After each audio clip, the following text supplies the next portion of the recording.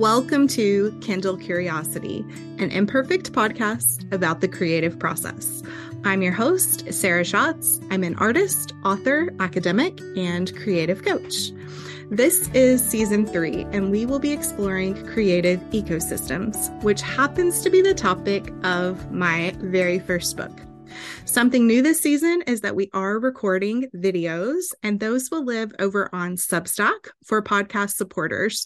So if you'd like some information on that, you can find the links in the podcast description. And for now, let's jump into today's episode. Welcome to the podcast, Claire. I'm so excited to talk in real time with each other. Yeah, that is a funny concept, isn't it? Because a lot of the time there's a bit of a lag, maybe if we're chatting on WhatsApp or connecting when you start your day and I've already had over half a day. Yeah, this is real time. So this is 3 p.m. my time. And what time are you over there? 9 a.m. So I'm just starting the day and you're a good way into it. Yeah, that's really nice. So my husband has gone off to do the school run, so I've got a nice quiet house. So that feels nice. I feel very relaxed and happy to be talking to you and whoever's listening. Yes. So you all may know Claire from the project that we're doing together, the Magic Mundane. But Claire, I'll ask you to introduce yourself if anybody hasn't been following along with that. Yeah, for sure. So I am Claire. I live here in Northumberland by the coast in the UK. I'm a creative producer and mentor. So I work with arts and heritage organisations, run projects for them. And I also work with individuals and people who identify as creative folks or people who want to add more creativity into their lives and into their work. So I'm a huge fan of creativity in all of its forms. And I'm not a natural artist. I don't feel like I have an artist practice, but I have a creative practice. And I guess that's how Sarah and I connected, because I was like, look at this incredible artist. And she was like, look at this mum being creative. So yeah, so that's how we kind of connected, I think, to start with, over on the gram. Yes. I think it was through maybe a hashtag. And then I saw your artist boat and the artist the island project you did for mums. Those are kind of the first things that bubbled up to my awareness. And then this year I joined your content club and we really got to know each other in there. And that's where the Magic Mundane project was birthed from. And so that's been, I guess maybe we should talk about that for anybody who doesn't know what that is. Nice. Yeah, I was trying to work out how many months we'd been exchanging photos for the other day, in my head when I was trapped in a dark room with my daughter. I think I didn't actually have access to my phone, and I couldn't remember, and I was like, why can't I remember this? Is it 6 months? Is it longer? Do you have a handle on it? I know for sure that we were doing it in March because that's when David's diagnosis was. And we've been doing it for a while before then. Yeah. So I think maybe we started in February. Yeah. So coming up to a year, because originally we were like, let's be ambitious and try and do a year of exchanges via WhatsApp. We found was the best way to communicate. And we'd said a photo or a video snippet, and let's just kind of see. And then I guess in all of that time, so nearly 10 months now, we've also had creative conversation. We've talked about what we're snapping and why, and where that's come from. And I guess for me as well, it's pushed my creative photography, because I've been really interested in, is there something in the moment that interests me if I'm out and about? And if I haven't got my phone, maybe I will next time. But also on the harder days, and there are plenty of those for the toddler, it's kind of given me that new breath of life to go, okay, let's just reframe this a bit. What do we both need?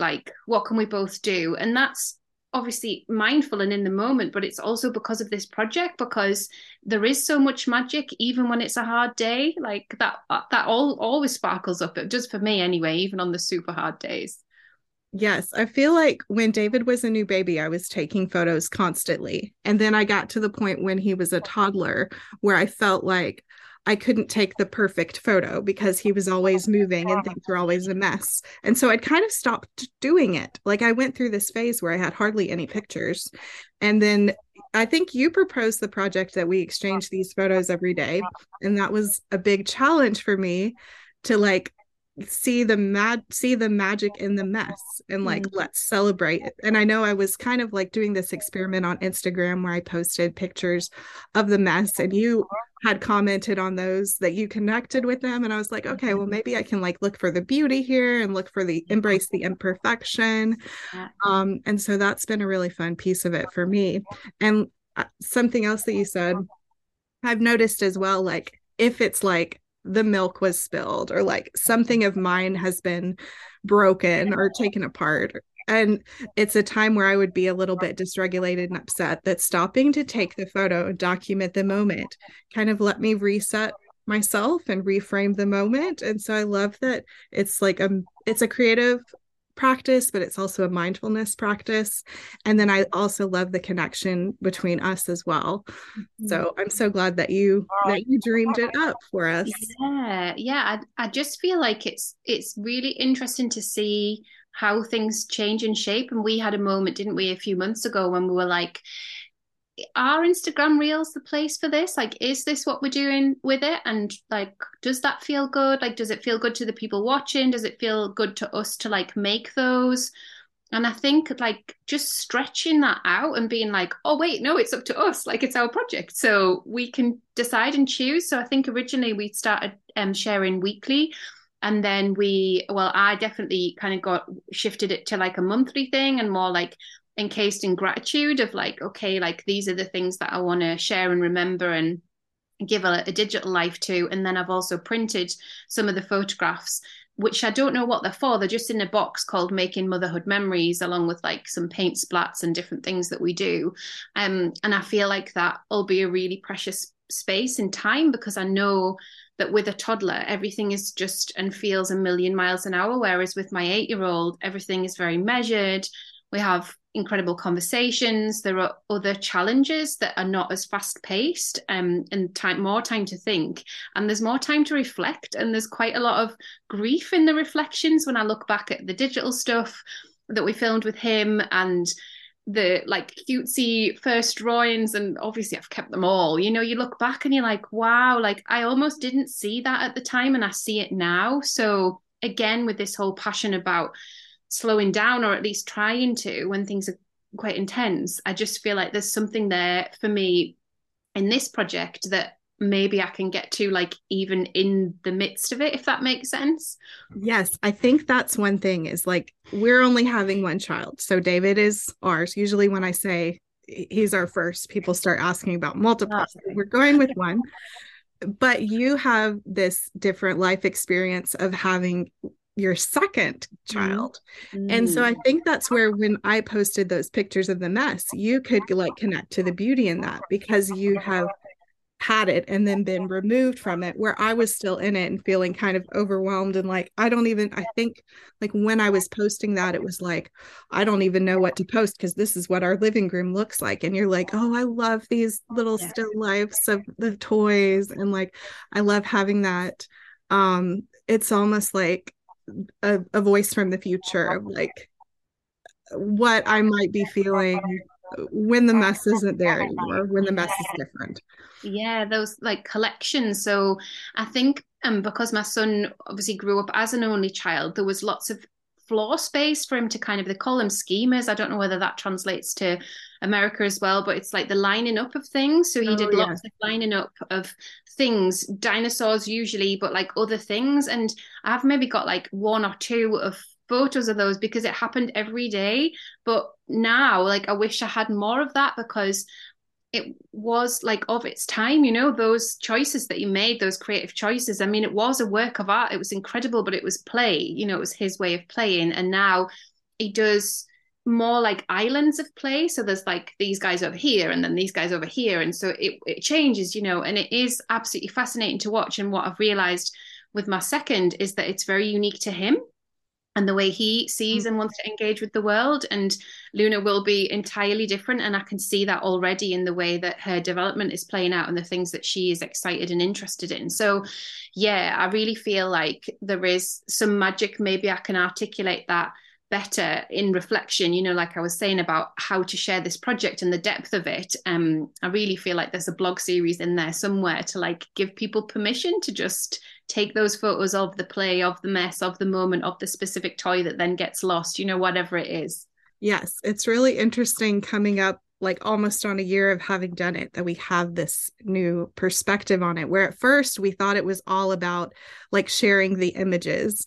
And I think, I don't know if we burned ourselves out, but we definitely got stressed at the point of like trying to put together a reel and editing all the photos and the music. And so I'm really glad that we had that self-awareness, that we didn't have to keep it that way, and gave ourselves the flexibility to let it change and find a way that fit like our creative ecosystem a little bit more comfortable.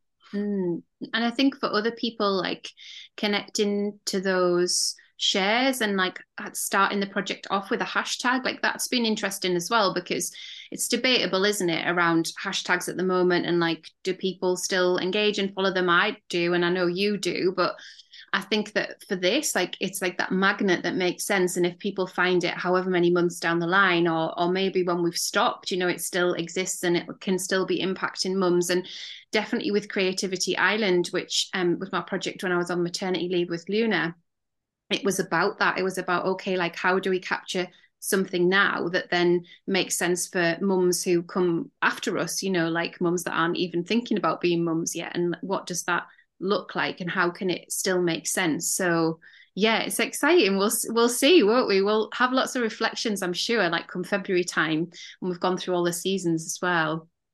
Yes, I love that. And so just to be clear for anybody listening, if you want to share moments from your day, just any kind of photo or video over on Instagram, you can use hashtag the magic mundane. We try to follow along with that and see what you're posting so we can share it.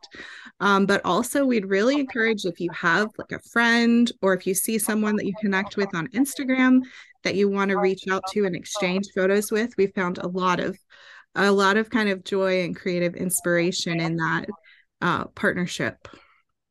Yeah, for sure. Yeah, that's been really special for us. And I feel like it was bold for both of us at the time, but actually, like for me, especially in the earlier days, it just pulled me out of the depths a lot to know that I had something that I could do that was like creative and artistic and just for me and really special, and helped kind of evoke gratitude. It was really beautiful. It still is, but I can just reflect that some of those days it was like, wow, this is really special. And if we could offer that exchange to others, that'd be amazing. And I remember right before we started, I'd actually written, I think my very first Substack post was about inconsistency and like giving myself permission to be inconsistent. And this has been a consistent project that we've done almost every day. I think there might have been like a day or two that missed. But the difference for me is the things I was trying to do, the things that I used to do consistent before I was a mom.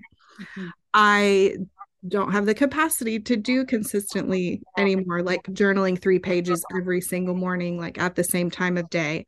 But the thing about just taking a photo, like it can just take a moment, and making a creative practice that's so simple, and that's already pre-decided, like I'm going to do this small thing to be creative, and I'm going to have this moment of connection.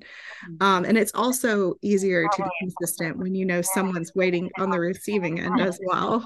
Yeah, so that's been nice. Yeah, definitely. And I think like consistency is such an interesting topic in creative practice, isn't it? Because that is what builds creative practice. But motherhood is this wild ride that puts like a halt on all of that. And then again, for me, coming back to a more consistent creative practice once my son had kind of started, you know, preschool, and he was definitely like, he had his thing that he was doing, and that was all kind of fine. I mean, you know, the roller coaster that we have, Sarah, but it was kind of fine. It was like, okay, he's there and I'm separate. Whereas now, like Luna and I are just one person. Like she's not even 2, like we're just one person. She doesn't really exist anywhere without me, either upstairs or like 10 minutes drive down the road. Like we're just together. So yeah, that consistency and how you find space for it and how it then impacts not only how you feel and your well-being, but your creative practice as well. I just think it's special, isn't it? It's something like, it's like, okay, like this is a thing and we can make it happen.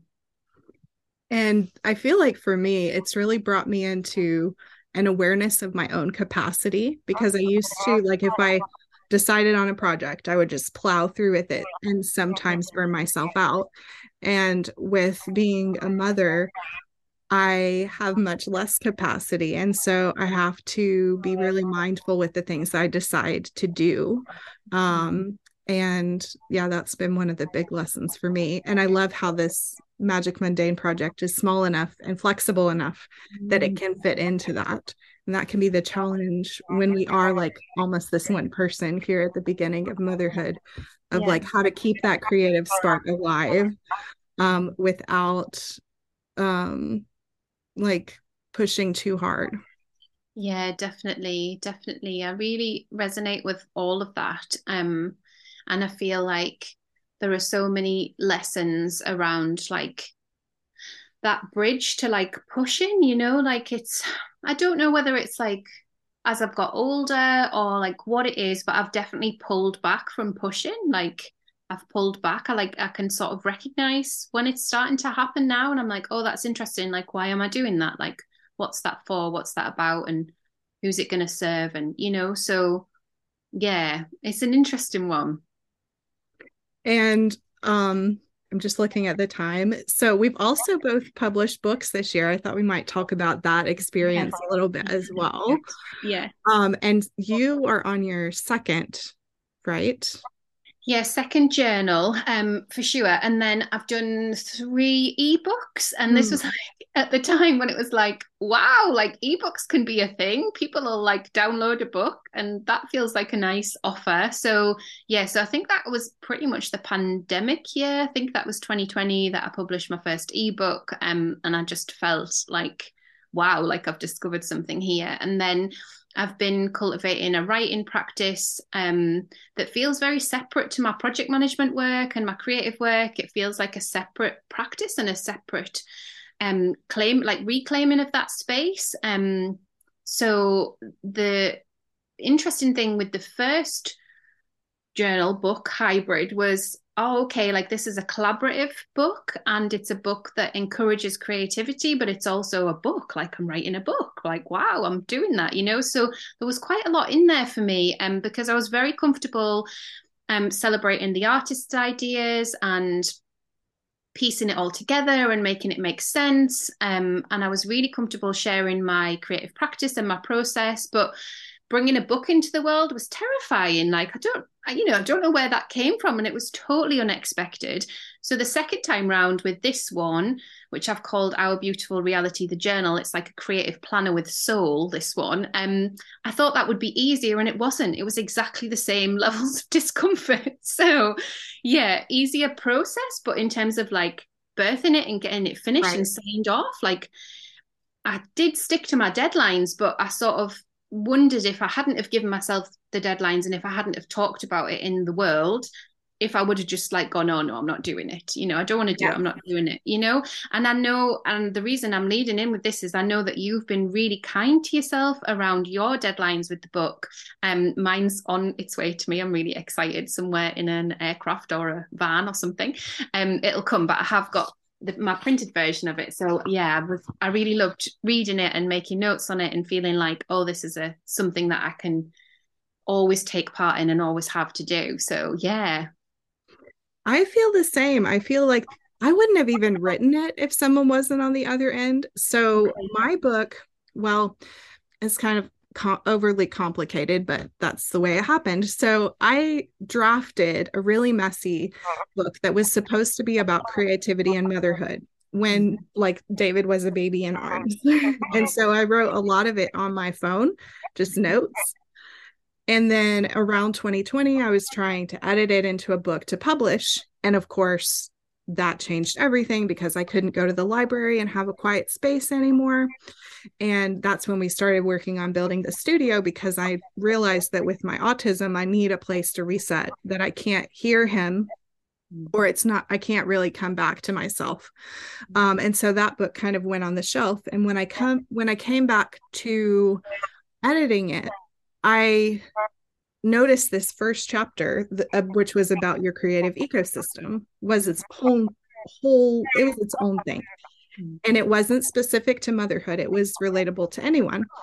And so I worked on that piece. But what I ended up doing is I sent one element at a time to my friend Kate, who was the last person I managed to talk with on this podcast. She's an artist and a weaver. And if you missed that episode, I'll put that in the show notes.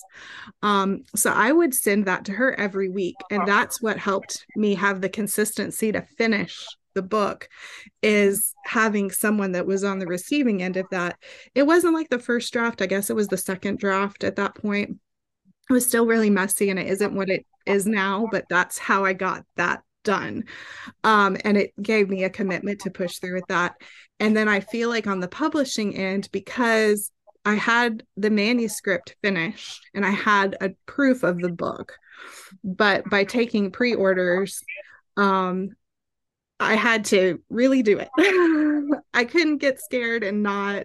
I feel like if I hadn't done that Indiegogo and if I didn't have people who I knew were excited and waiting for the book and had already paid me, I'm sure I would still not have finished it. And so I've been a little bit flexible with the specific dates, just trying to give myself some space, especially since we started the year and expecting David to be in school and now he's home with me. But I knew I wanted it to go before Christmas. So that was kind of like a hard line. And I wanted it to get out as soon as possible, that it wasn't too much in the holiday rush, especially. I think it's going to hit that for you guys. But over here in the States, I think people have got it before the shipping gets too crazy. But yeah, I'm thinking about that with my next book. I want to come back to the Creative Mom book. And I'm going to invite other people to submit writing as well. We've talked about this, for you to be one of them. And I think when I do that one, I'm going to give more space to it, because actually the creating the book part and getting the proofs and the editing, like all of that takes a lot of time. And I think when I'm working with collaborators that also have busy, complicated motherhood lives, because that's what this book will be, that we're going to need a little bit more gray space or white space or space to make sure the book is the way we want it to be before we send it out. I was kind of bubbling on that earlier this week, because I have felt a little bit rushed for this. Like I kind of would have liked another proof, but I really wanted it to go out before Christmas, and it will never be perfect. So I just have to accept that and send it. But it's really scary right now because no one has it yet, or like a couple people have it, but they haven't read it yet. And so it's like waiting to hear how it resonates. Yeah, that's a really interesting phase, isn't it? When you start seeing something like land with people and then they maybe share or send you a message, but often people don't, and you're like, is it okay? Are we okay? Like, is it all right? And it's just, I guess it's just that feedback that you would get if we were like in person doing a thing. And when you send things out in the post or online, like there's just a whole heap less feedback, less kind of connect. And I think one of my biggest lessons is in asking for that. There are so many revelations. So I'm working with a marketing coach at the moment, and she gave me some specific questions. I sent them to one of my clients and I was just in tears. Like, it was just incredible what this client wanted to say. And I was like, I had no idea, not really, about any of this stuff. So yeah, that place of connection, I think I crave it hugely because I work on my own. So I don't really ever see colleagues. Like, I bring people together, but I'm always in charge of the event. So it's not like a sort of reciprocal colleague thing. So I tend to set up spaces where connection can exist and like reciprocity can exist as well. It's like, okay, like we can exist in this space together and exchange ideas, and like people take things in new ways, don't they? And I love all of the questions, all of the invitations in your book. And I'd noted today that I'd said that an island would be my most perfect sort of ecosystem place to be, and I think that I probably knew that like deep down, but I didn't realize that I needed to take myself to an island. So in the summer, we had this teepee in our garden. I spent a lot of time writing and working and hosting workshops in there. And it was a real island, a real idyllic place to create a little fire in there. And it just had all the elements of loveliness. And it brought something else. So knowing that through your book and like what that is, it's like, oh, those are a unique set of circumstances that I can create for myself, maybe every year, maybe somewhere else, maybe book in another space, or I don't know how it'll work, but I just feel like there's so much richness in there for me to better understand like what I need to create and what I need to host and co-create and all those other things that we end up doing as creative folks. Yes, I can't wait to hear. My free meeting will end in 10 minutes. Oh dear.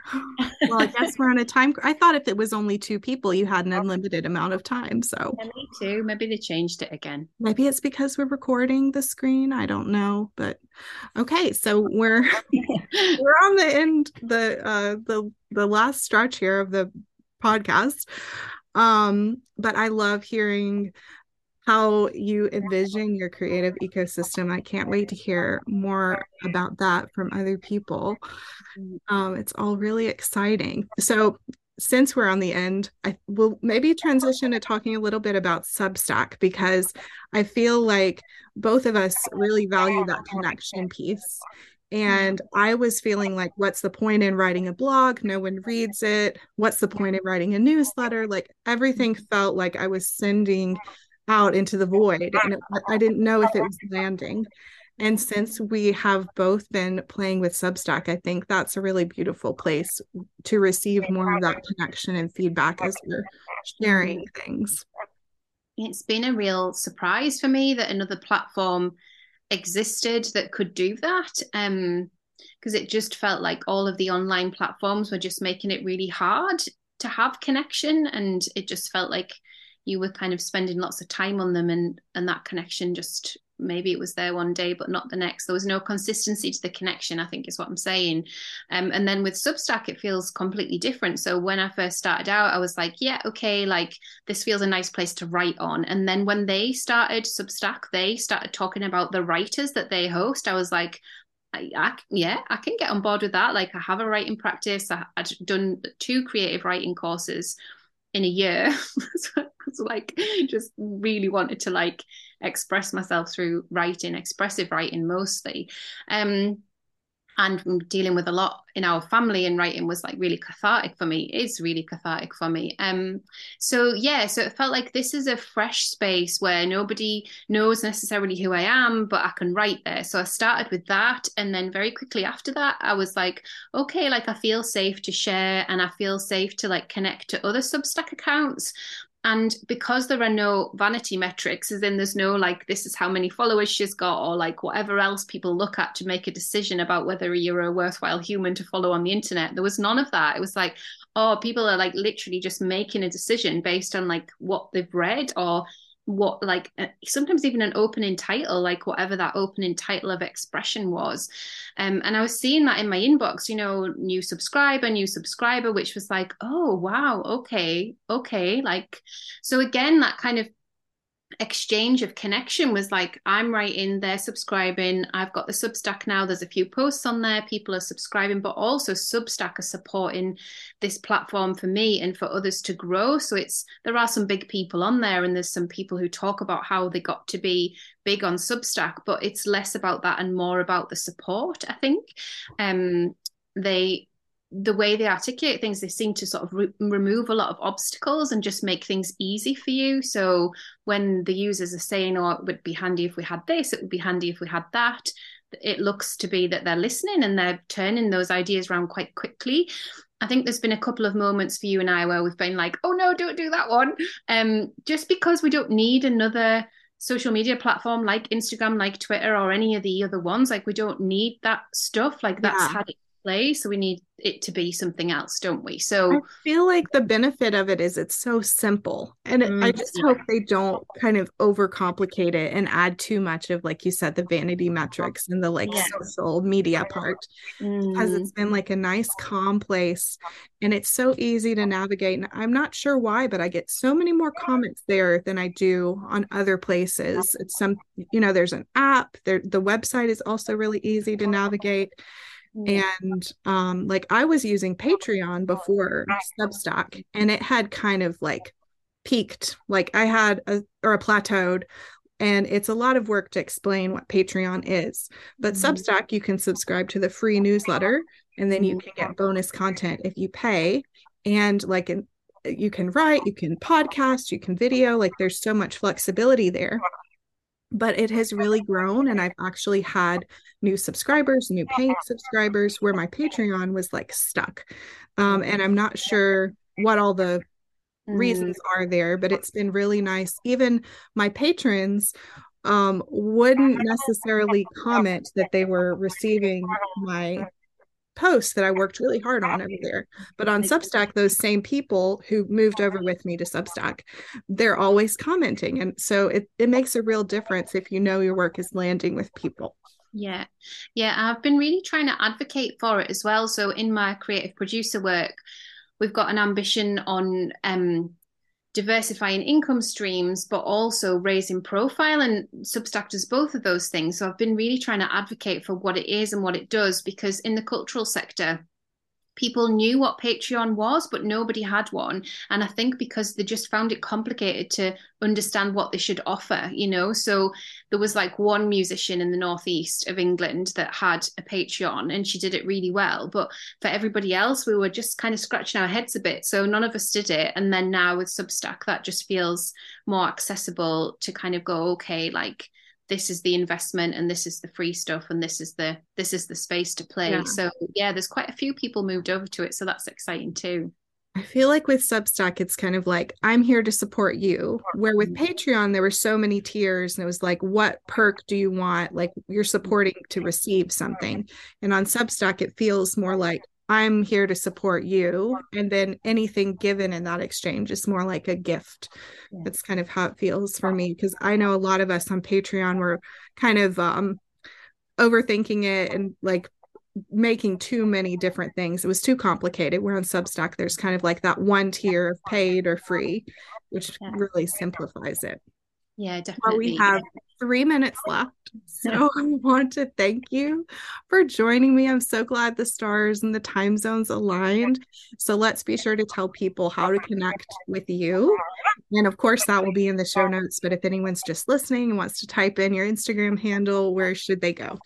Yeah, so my Instagram is at creatively.conscious, and my website is creativelyconscious.co.uk, and you'll find everything else you need via either of those two channels. I don't even know if I would be able to articulate what the Substack is, if that would come up in a search, but I'm going to check that out now, because it would be nice to direct people there. But you will find it. It's in my Instagram bio if you wanted to sign up to my Substack newsletter, monthly newsletter, and lots of paid for posts as well over there. Yes, and I'll put all of those things in the show notes as well. So thank you. I'm like, this has just been so fun. We'll have to do it again. Yeah, that would be good. I feel like it's a great amount of time for me to like talk about like those. We've talked about like 3 things, 4 things. That's been amazing, but we could definitely go deeper into creative processes and stuff in a future episode.